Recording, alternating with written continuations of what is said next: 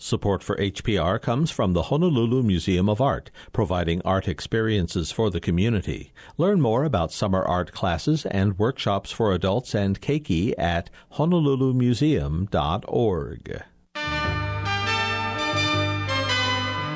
Each week, New Dimensions explores the social, political, scientific, environmental, and spiritual frontiers with some of today's foremost social innovators, thinkers, scientists, and creative artists. Hello, I'm Judith Valente, author of How to Be. Next time on New Dimensions, I'll be talking about my spiritual conversations with Brother Paul Quinnen. Beginning Sunday morning at 11. Support for the conversation comes from the HPR Local Talk Show Fund, which helps Hawaii Public Radio sustain and grow its locally produced talk shows. Mahalo to contributor Hastings and Pleadwell, a communication company.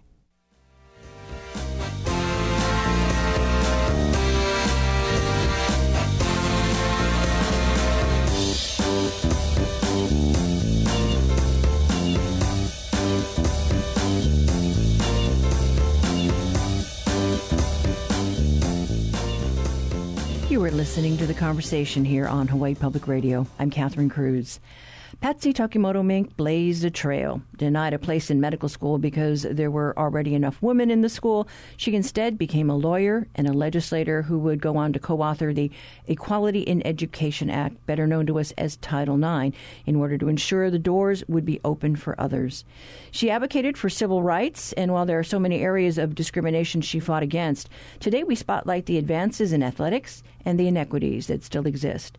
To help us do that, we welcome Lois Manin and Wookie Kim as guests in our studio today. Lois Manin is currently Associate Athletics Director at the University of Hawaii at Manoa.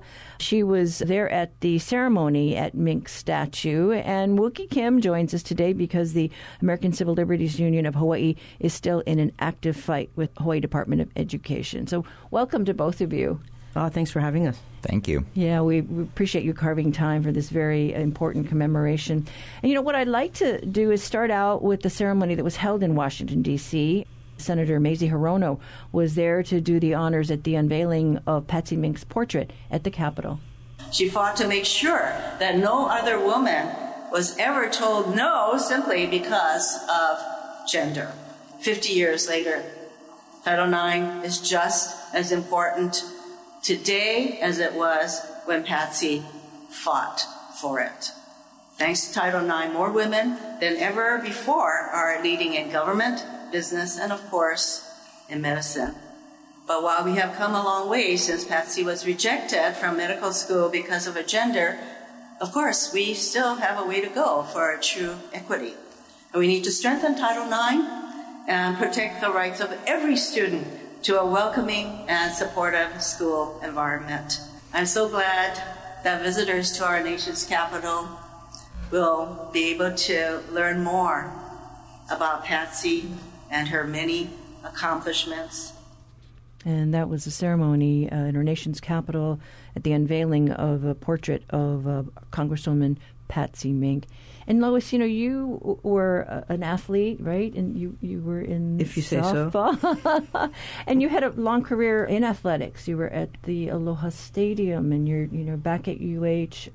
What does this date mean to you?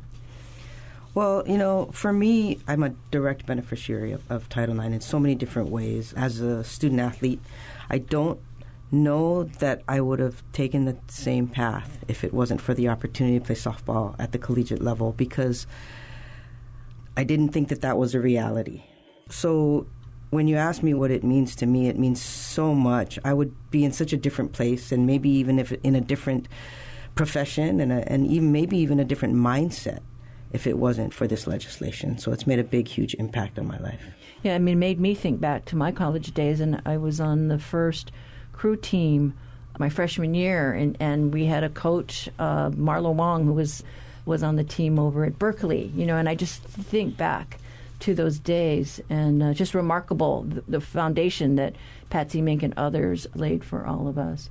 And Wookie, as the legal director of the ACLU has been involved in many fights, dealing with discrimination. What do you think about this anniversary?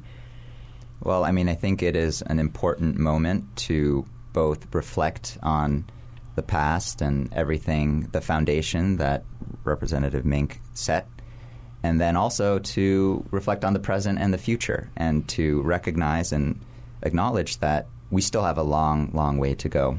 And I'm sure we'll be talking a little bit about that today.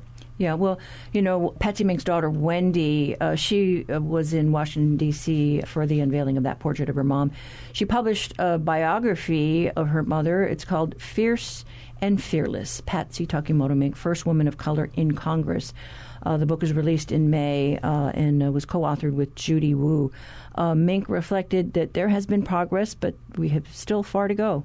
There's evidence of great strides in the expansion of women's athletic activities, in the expansion in the numbers of women in law schools and medical schools, in the very slow but moving in the right direction integration of the workplace in what used to be referred to as men's jobs and that sort of thing as a result of gender equity and skills training or attempts to enforce that. But there are so many ways in which lack of equity pervades the educational experience that my mother's call for vigilance in 2002 on the 30th anniversary remains the call that we need to remember today.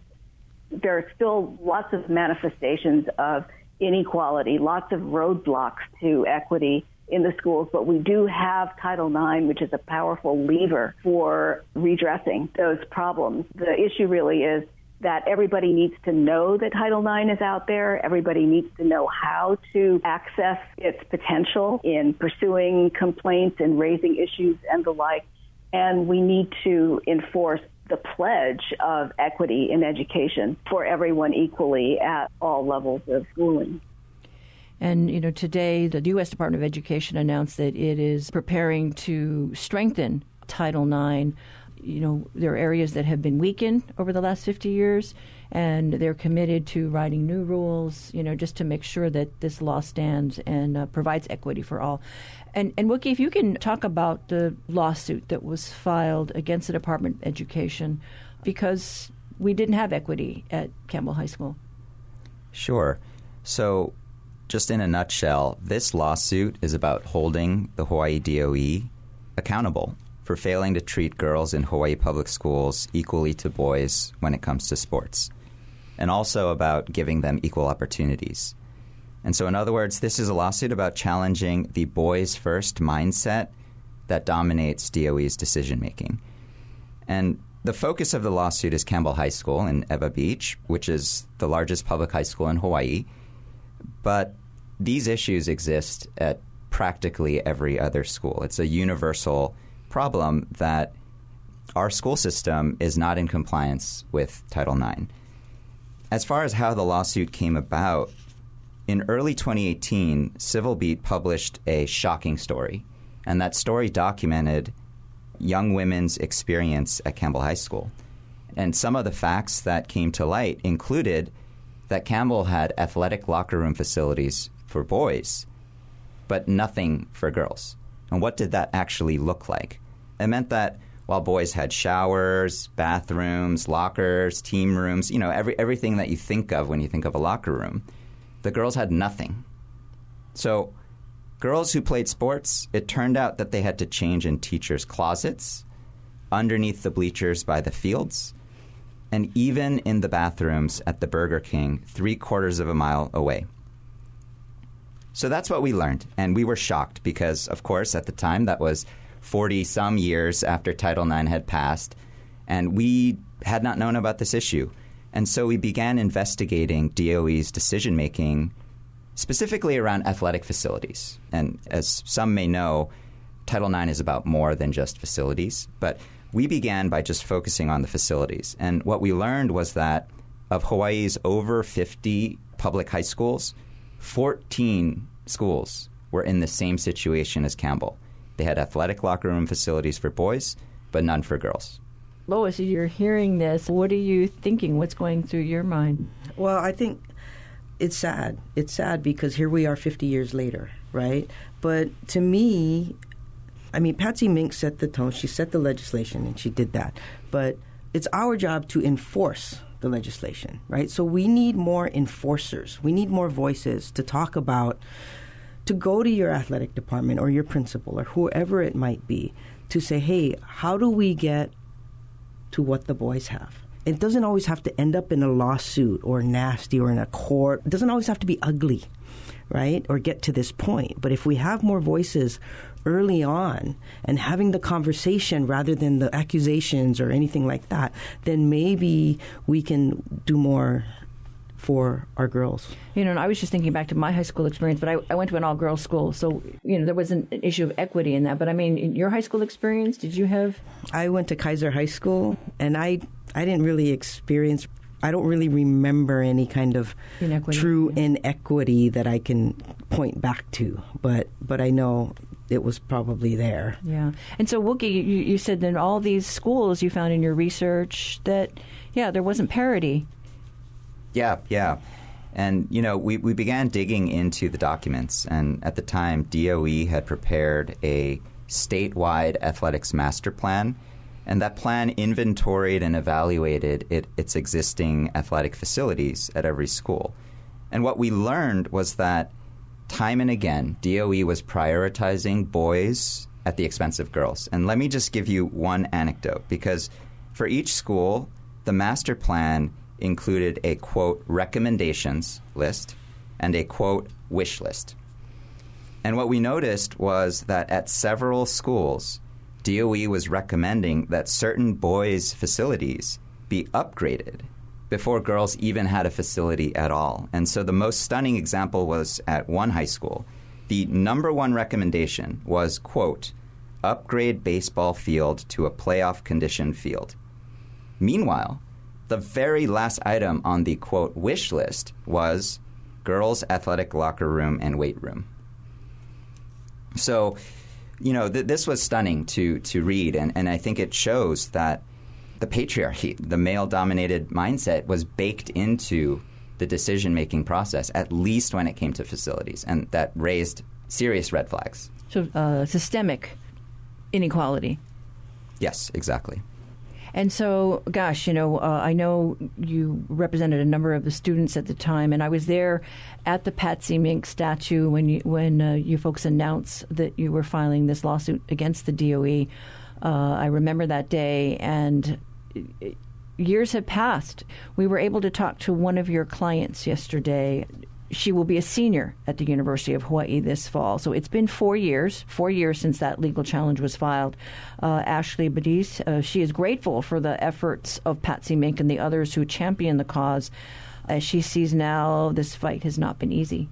I really want things to change for future generations. You know, at the time that we filed the lawsuit, I was a senior, so I knew I wasn't going to directly benefit from this lawsuit, but I really wanted things to be better for the younger girls. You know, my sister at the time was an incoming freshman, and she was going to play the same sports that I did, so I didn't want her or any of the other girls to have to go through the same things that me and my team did at the time. And Ashley was a water polo player, and her little sister just graduated from high school last month. Yes. So, gosh, I mean, that just kind of broke my heart when I heard that, when I realized how much time had passed. Yeah, and that's why, you know, really the kudos go to the brave families and the brave young women who came forward, because things were happening in parallel. We actually began negotiations with the DOE. You know, we sent a letter to the superintendent explaining that their plan was very problematic and that they needed to address the facilities issue immediately. And meanwhile, you know, one of the biggest excuses that is given to not comply with Title IX is funding, budget funding. We don't have the money. But that excuse is not valid either, because time and again what we see and what that anecdote I gave shows is that when money exists, it still is flowing first to the boys and often not at all to the girls. So what we insisted in our letter was that DOE, assuming construction takes a while, and it, of course, it's a very challenging process, but that DOE needed to commit to coming up with a plan where existing facilities could be used equally, equitably, fairly. Meaning, if there's a quote-unquote boys' athletic locker facility, figure out a way to alternate the use of that facility. figure out some other way so that girls and boys are on sort of the level playing field when it comes to facilities access. But as a result of this, we were doing that separately. But meanwhile, we heard from several families that were raising separate concerns about their treatment at Campbell High School. And maybe it was a coincidence, maybe it wasn't. I mean, I think a lot of credit goes to Civil Beat and Suvon Lee, who is the reporter who broke the story, because it generated conversation. And basically these parents realized, oh my gosh, what's happening is clearly a Title IX violation, and we're being retaliated against by the school administrators. So they reached out to us, and I'm not going to go into the details of our conversations because that's attorney-client privileged information, but that then led to a much more comprehensive investigation into Campbell High School's entire athletics program, and we noticed that across the board, on every factor that you evaluate for Title IX compliance, Campbell was seriously behind. And so we then put together all of our facts and filed a lawsuit because, quite frankly, the department was not willing to work with us. And you tried. We tried, of course. Okay. I mean, several months, if not a year. Well, if you're just joining us, this is The Conversation on Hawaii Public Radio. We'll be right back after a break.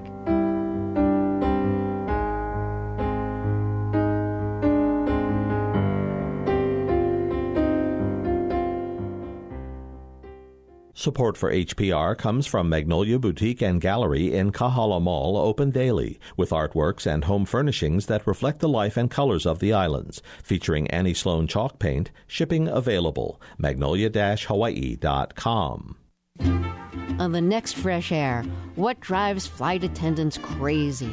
TJ Newman talks about her family profession. Her mother and sister were flight attendants, and Newman's 10 years in the air informed her debut novel, Falling, a best-selling thriller about a hijacked plane. She wrote much of her book on overnight flights. Join us. Beginning this afternoon at 3, following Science Friday. Well, if you're just joining us, this is The Conversation on Hawaii Public Radio. Our guests in our studio, ACLU's Legal Director, Wookie Kim, and UH Athletic Director, Lois Manin. We are talking about the 50th anniversary of the Equity in Education Act, which was co-authored by Congresswoman Patsy Mink. Wookie, so much time has passed. You took this to court, you challenged the situation, and there was just something recent. This case hasn't been resolved, and it involves getting certified as a class action lawsuit. So tell us about that. Sure. So when we originally filed the lawsuit, we filed it as a putative class action, meaning we wanted it to become a class action. And I don't want to bore you with all the legal jargon and technicalities, but there are certain requirements that have to be met before a court can certify a lawsuit as a class action. And in short, the district court here did not grant us class certification, and we then appealed that decision to the Ninth Circuit Court of Appeals. And just a couple months ago in April, the Ninth Circuit reversed the decision to deny class certification, and we're now back at that stage, and there's one minor technical issue that needs to be resolved, and hopefully that will be resolved in the coming weeks. Okay. Lois, I guess as we think about this, this is lower education 50 years later, and we are still having to fight. But I guess when we stop to think about what we're doing in higher ed, there were doors that were open thanks to people like Donis Thompson and Patsy Mink. So in your time at UH, what have you seen? People like Donis Thompson, Marilyn Moniz have kind of paved the way. Donis and Patsy were the pioneers, right? They fought and fought and fought and scratched and clawed and got the legislation passed. And then Donis came in and kind of laid down the law and worked with Patsy. But then Marilyn came in, and she was one of the main enforcers, for lack of a better term. Okay. I don't mean to make it negative, but she came in and she fought in her own way too to add women's sports, to comply to force the university to comply with the gender equity in the Title IX legislation. Since we started, she added beach volleyball. She was very instrumental in adding the beach volleyball program, the track program coming back, the women's track program coming, adding wahine soccer to the mix. So adding sports, we've also done lately in the last, 6-7 years, we've done a lot of capital improvement projects that were geared towards women. We replaced the track for the women's track team, about $2.5 million. We renovated the wahine softball field. We made it into a turf field mostly. We've added a locker room there pretty recently, and also coaches' offices over there to kind of make it like the baseball stadium. The coaches' offices are there, and they have their own kind of domain over there, and softball now has their own domain with their field, and they can kind of run things out of there. We've also had some mutual beneficial projects that went on that both benefit both men and women. We've done repair and maintenance on our swimming pool, our diving well. We resurfaced the tennis courts because we have men's and women's tennis. We have men's and women's swimming. And then the biggest one was the renovation of our practice gyms. We call it Gym 1 and Gym 2, and Gym 1 is used mostly by the men's and women's volleyball team, and Gym 2 is used mostly by the men's and women's basketball team. So both of them went through a $10.5 million renovation, and they're probably the best in the Big West. And then, refresh my memory, I mean, were there legal tussles along the way? No. As an administration, we try to incorporate the legislation and the equity into just about every decision that we make. So it hasn't been a real struggle, to be honest. It's actually been just kind of remaining aware of where we're at and tracking where are we at. So how much have we spent on the men, right, in the last 5 years in terms of capital improvement? And, what do the women need? What can we do for the women? And to kind of just merge us into this equal place, the space that we can operate in. And so it's not always, fair is not always equal, but it's always moving in that direction. It's been uplifting, to be honest. And you've worked alongside Marilyn Moniz. We did talk with her earlier. She's traveling now, but she was a former volleyball standout and a University of Hawaiʻi athletic administrator, and she shared what Title IX, what effect it had on her life. I was down the road here at Kaimiki High School. I have made 18 years old in April. Roe versus Wade had just passed in February. Watergate was happening, and President Richard Nixon signed Title IX into action June 23rd, 1972. In May, I graduated from high school. And I had played volleyball there for 3 years in a row with my other very close teammates. And we were in the gym, and in comes walking the University of Hawaii very first volleyball coach, Alan Kang, set by the women's athletic director to put a volleyball team together for the University of Hawaii. First time, along with a track program. And that was the beginning of the Rainbow Wahine Athletic Program. I had the sports experience. I got to play volleyball. I didn't know sitting at Kaimiki Gym in May I'd ever play volleyball competitively except for maybe club and local women national volleyball, not at a school anymore. But I got that privilege because of Patsy, her efforts, and Dr. Donis Thompson. So we have to remember that the medical school and the law school, when they started, Title IX was already in effect. They didn't have to labor to correct inequities for women. All those efforts started 50 years ago. So I got to go to the UH Law School, and that was awesome because that set the career for me. I was a deputy prosecuting attorney in Maui. Then I went into Parks and Recreation. And then in 1989, came back to the university and walked in the footsteps of Dr. Donis Thompson because I was the third women's athletic director at the University of Hawaii. So I'm eternally grateful for that opportunity. I not only played, but I got to be an administrator at the university. And when I got there, we were already in Title IX violation. We already had an investigation in the late 70s and the early 80s. When I came in, I looked in the files and I educated myself. What is Title IX? Because I had done my law school paper on Title IX. I didn't know I'd ever become athletic administrator. It happened, and that's why I always say it was just part of my destiny, and I was in the right place, born at the right time, and went to the right high school and then college. Yeah, it's interesting when you stop and think about that, all the gains that people made, but there were struggles. And I don't know, Wookie, as you hear this and you hear what, the university has done to make sure there's parity, and you see that hasn't really happened on the lower ed. Yeah, so, I think Marilyn's story is the perfect example of why Title IX is so important, because, let's be real, most young women don't go on to play collegiate athletics, right? That's such a small sliver of people. But most young girls are playing sports in K through 12.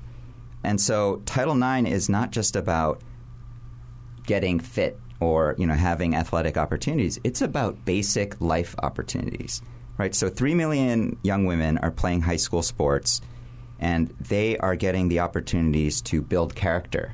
They're working on their teamwork, finding community, right? And so when you miss out on sports in high school because you're not being given equal opportunities, you're being robbed of your ability to succeed in life. And that's sort of why it's so important even at the K through 12 level. And, the focus of Title IX litigation has been both at the high school level and the collegiate level. And I think there are these questions of, how early do we want to ensure that those opportunities are level? Because if you in middle school are already being pushed to the side, that affects your self-belief too, right? If you're a young girl and you keep seeing that the boys get to go first, that the boys get the better practice facilities, that the boys get to travel to tournaments. So it's really, really critical. And so that's why we do this work, because, the ACLU is about fighting for the promise of equality. And, we have another soundbite from Marilyn Moniz just talking about the progress that has been made at the University of Hawaii. Let's take a listen. We only had 98 Rainbow Wahine in 1989. By the time we finished, we had over 200 because the men had 260 already. So they would be equitable in their participation opportunities, because access to the athletic program really is the most important thing. If you don't have access or the opportunity to play your sport, you don't have anything. You can't get scholarships. You can't travel. You can't vie for a championship. You don't have a team and things like that. So to me, the most important thing was to have the opportunity to play like I had. I was really fortunate to be there at the right place and the right time, and people fighting for our opportunity to play. And what was your experience, Lois, when you played? I was just like Marilyn. I was fortunate enough to be able to have that opportunity. I guess I was born at the right time as well. But kind of going back to what Wookie said about at the lower education level, K through 12, think about the girls that don't have opportunities, right? If they participate in sport and have the opportunity to participate in sport, they're learning about leadership. Like you said, leadership. They're learning self-confidence. They're learning about teamwork and things like that. And if they didn't have that, think about what would they be doing? This is a very critical time for young girls when they're trying to find themselves. Right? They're trying to figure out who they are. They're trying to develop self-confidence. They would be turning to drugs, alcohol. They would be followers, right? They would be following people, not trying to lead people or learning how to lead people. They might be getting pregnant, and taking their life takes a different turn. So super important legislation for opportunities at that level as well, and then carry over into higher education. But going off of what, for me, I don't think that I would have went away to college. I don't know if I would have finished college. I was a decent student. I was an average student. I didn't have a lot of self-confidence. But participating in sports, because I was a better athlete than I was a student, participating in sports gave me relevance, gave me confidence. The only place that I felt comfortable in my own skin was when I was on the field. I got off the field, and then life hit, right? And it's like, I don't know if I want to go out socially. I don't know if I want to call somebody. I don't know. But if I was with my friends and my teammates, I was, let's go do this. Let's go do that. Yeah, you feel very confident. That confidence. Right? So that's kind of what it did for me. And so, Wookie, as you listen to, how fortunate a lot of our female athletes, are to be able to participate in this. Yeah, I mean, just a lot of, or a number of your clients that you represented at Campbell High School have already graduated. Yes. Yeah, and so again, I think, right, this shows the dramatic impact that Title IX has had, because before Title IX, in the early 1970s, there were only 294,000 girls playing high school sports.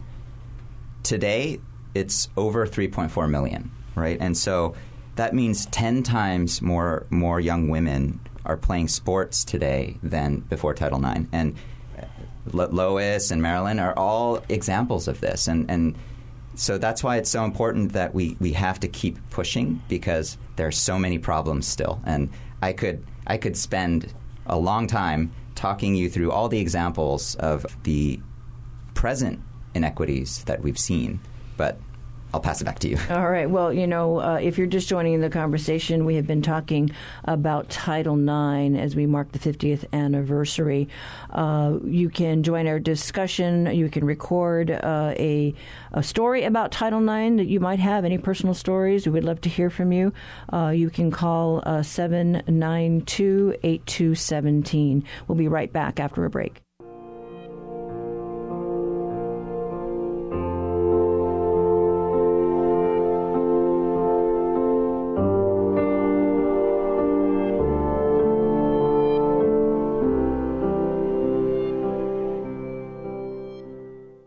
Support for Hawaii Public Radio comes from the Queen's Health System, committed to caring for the community at its hospitals and clinics. Learn more at queens.org. Caitlin Tiffany says that stereotyping fans can miss why so many people join fandoms. If fandom isn't just about being like a screaming teenage girl, if there are all of these different groups that don't conform to that helps you understand that all fandom is more complicated. Caitlin on fandom and her new book, Everything I Need, I Get From You, next time on It's Been a Minute from NPR. Beginning Saturday at noon following Wait, Don't Tell Me. Support for the conversation comes from the HPR Local Talk Show Fund, which helps Hawaii Public Radio sustain and grow its locally produced talk shows. Mahalo to contributors, Bavarian Motor Experts, and Chaminade University.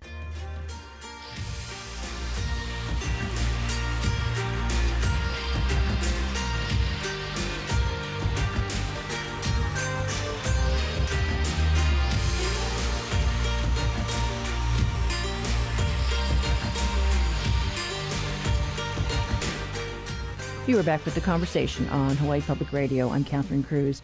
Our guests in our studio are UH Associate Athletic Director Lois Manin and ACLU's Legal Director Wookie Kim. We're talking about the progress that we have made since the enactment of Title IX. And Wookie, you have a lawsuit that is currently working its way through the court system. But what can you tell us, nationally? I mean, are there a lot of lawsuits, similar to yours?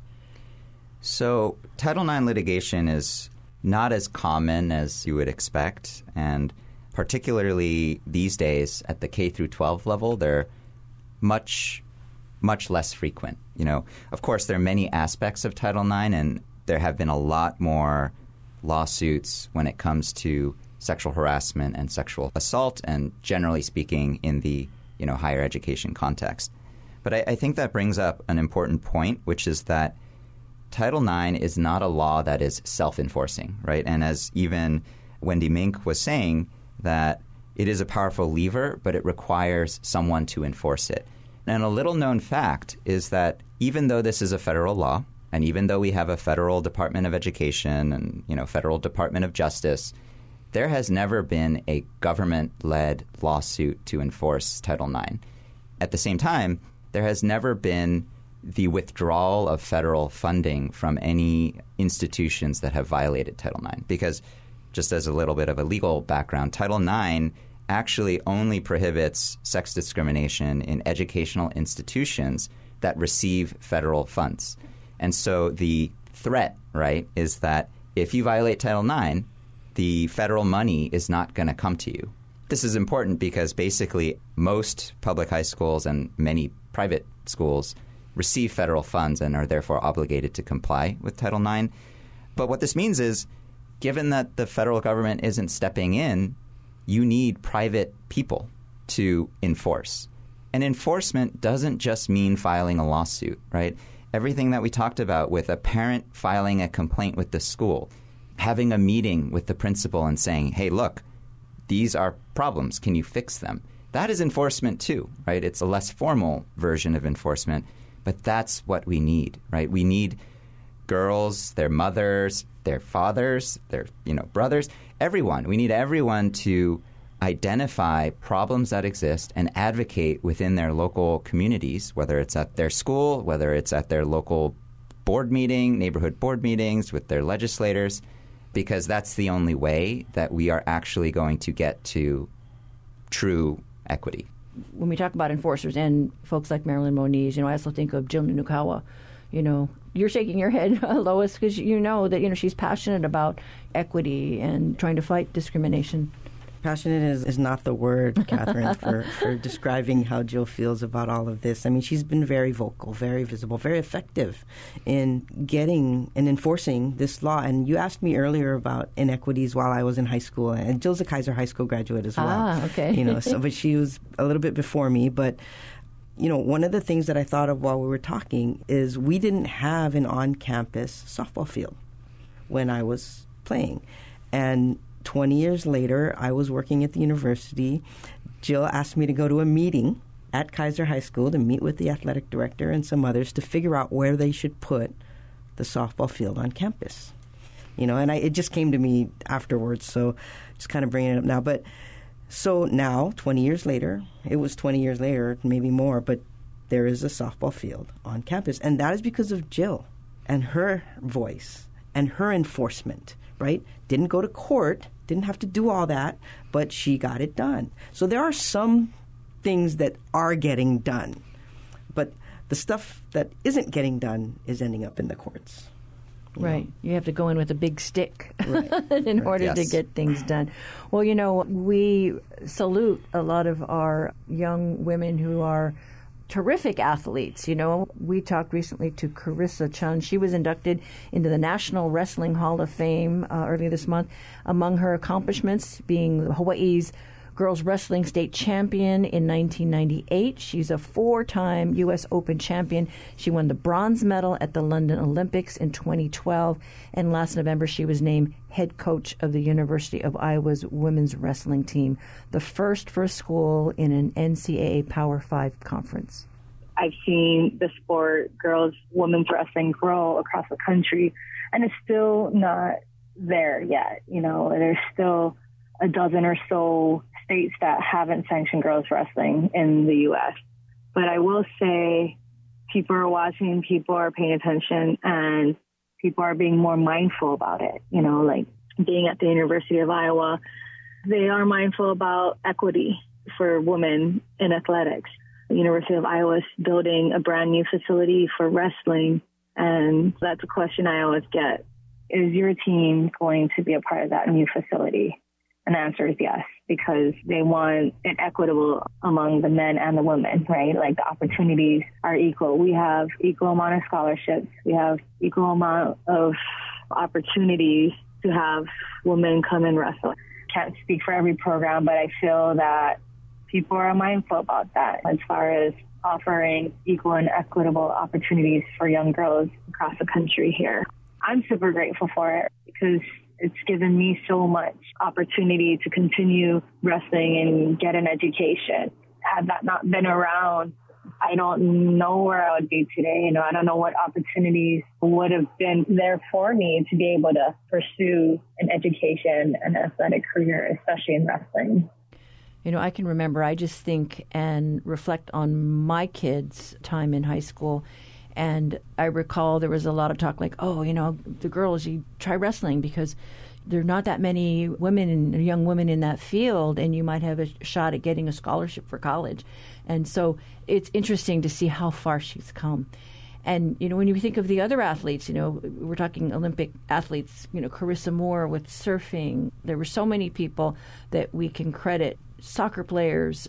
The big deal, of course, is the big lawsuit that was brought to court over equity in the women's soccer team. I don't know. Well, Wookie, you want to talk about that? How amazing that was to see. Sure. I mean, I don't know the details of the lawsuit, but obviously it was a pay equity issue. And my understanding is that lawsuit settled and that now the women's team is going to be paid under the same schedule, same system as the men's team. So that is a great development. Yeah, and even with surfing, I know the female surfers, made a big deal about, okay, we're going to have the same kind of purse money for the winners. I don't know, as you're watching, our surfers compete. Yeah, I don't know too much about that either, but it would make sense. And it's across the board. I mean, golf, I would think, might be next. I don't know. Right. And when we saw Michelle Wee, what she did for young people, and, she was out there with the men early on in her teens.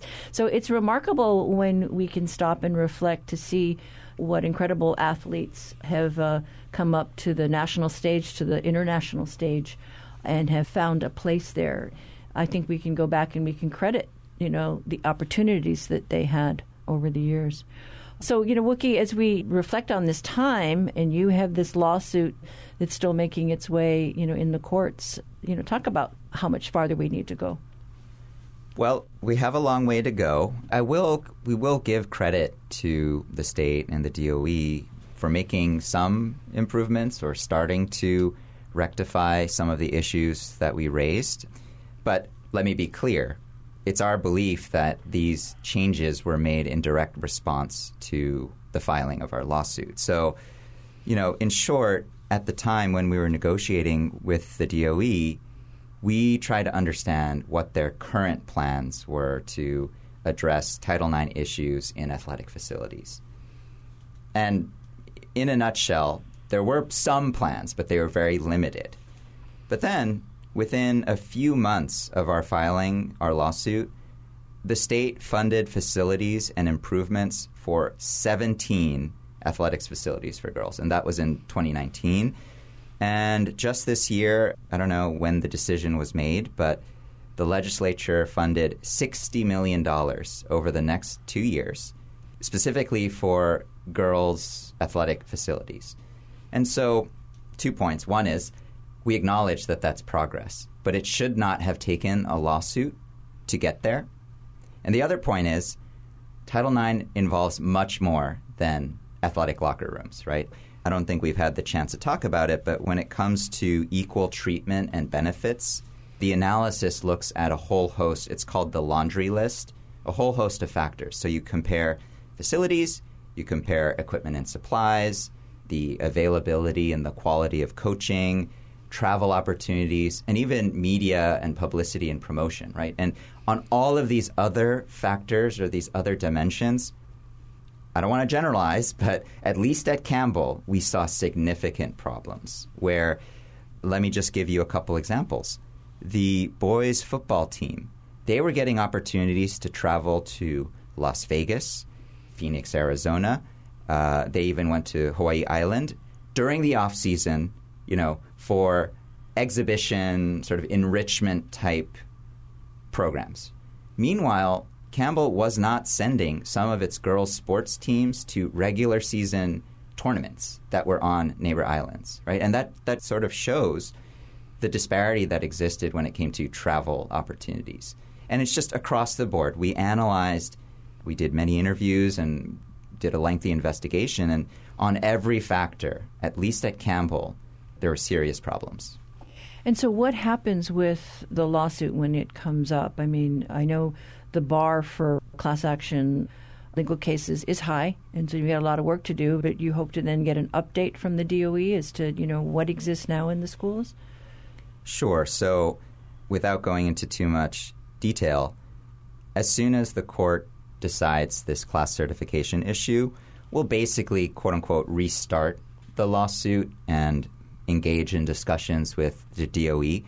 And by the way, I forgot to mention, but one of the other defendants in the lawsuit is the Oahu Interscholastic Association, because they run the leagues and the tournaments, and that also factors into the analysis as well. And what we were learning was that scheduling of the competitions and, when games were being played. For example, Friday night is the prime game time, right? Because it's the end of the week.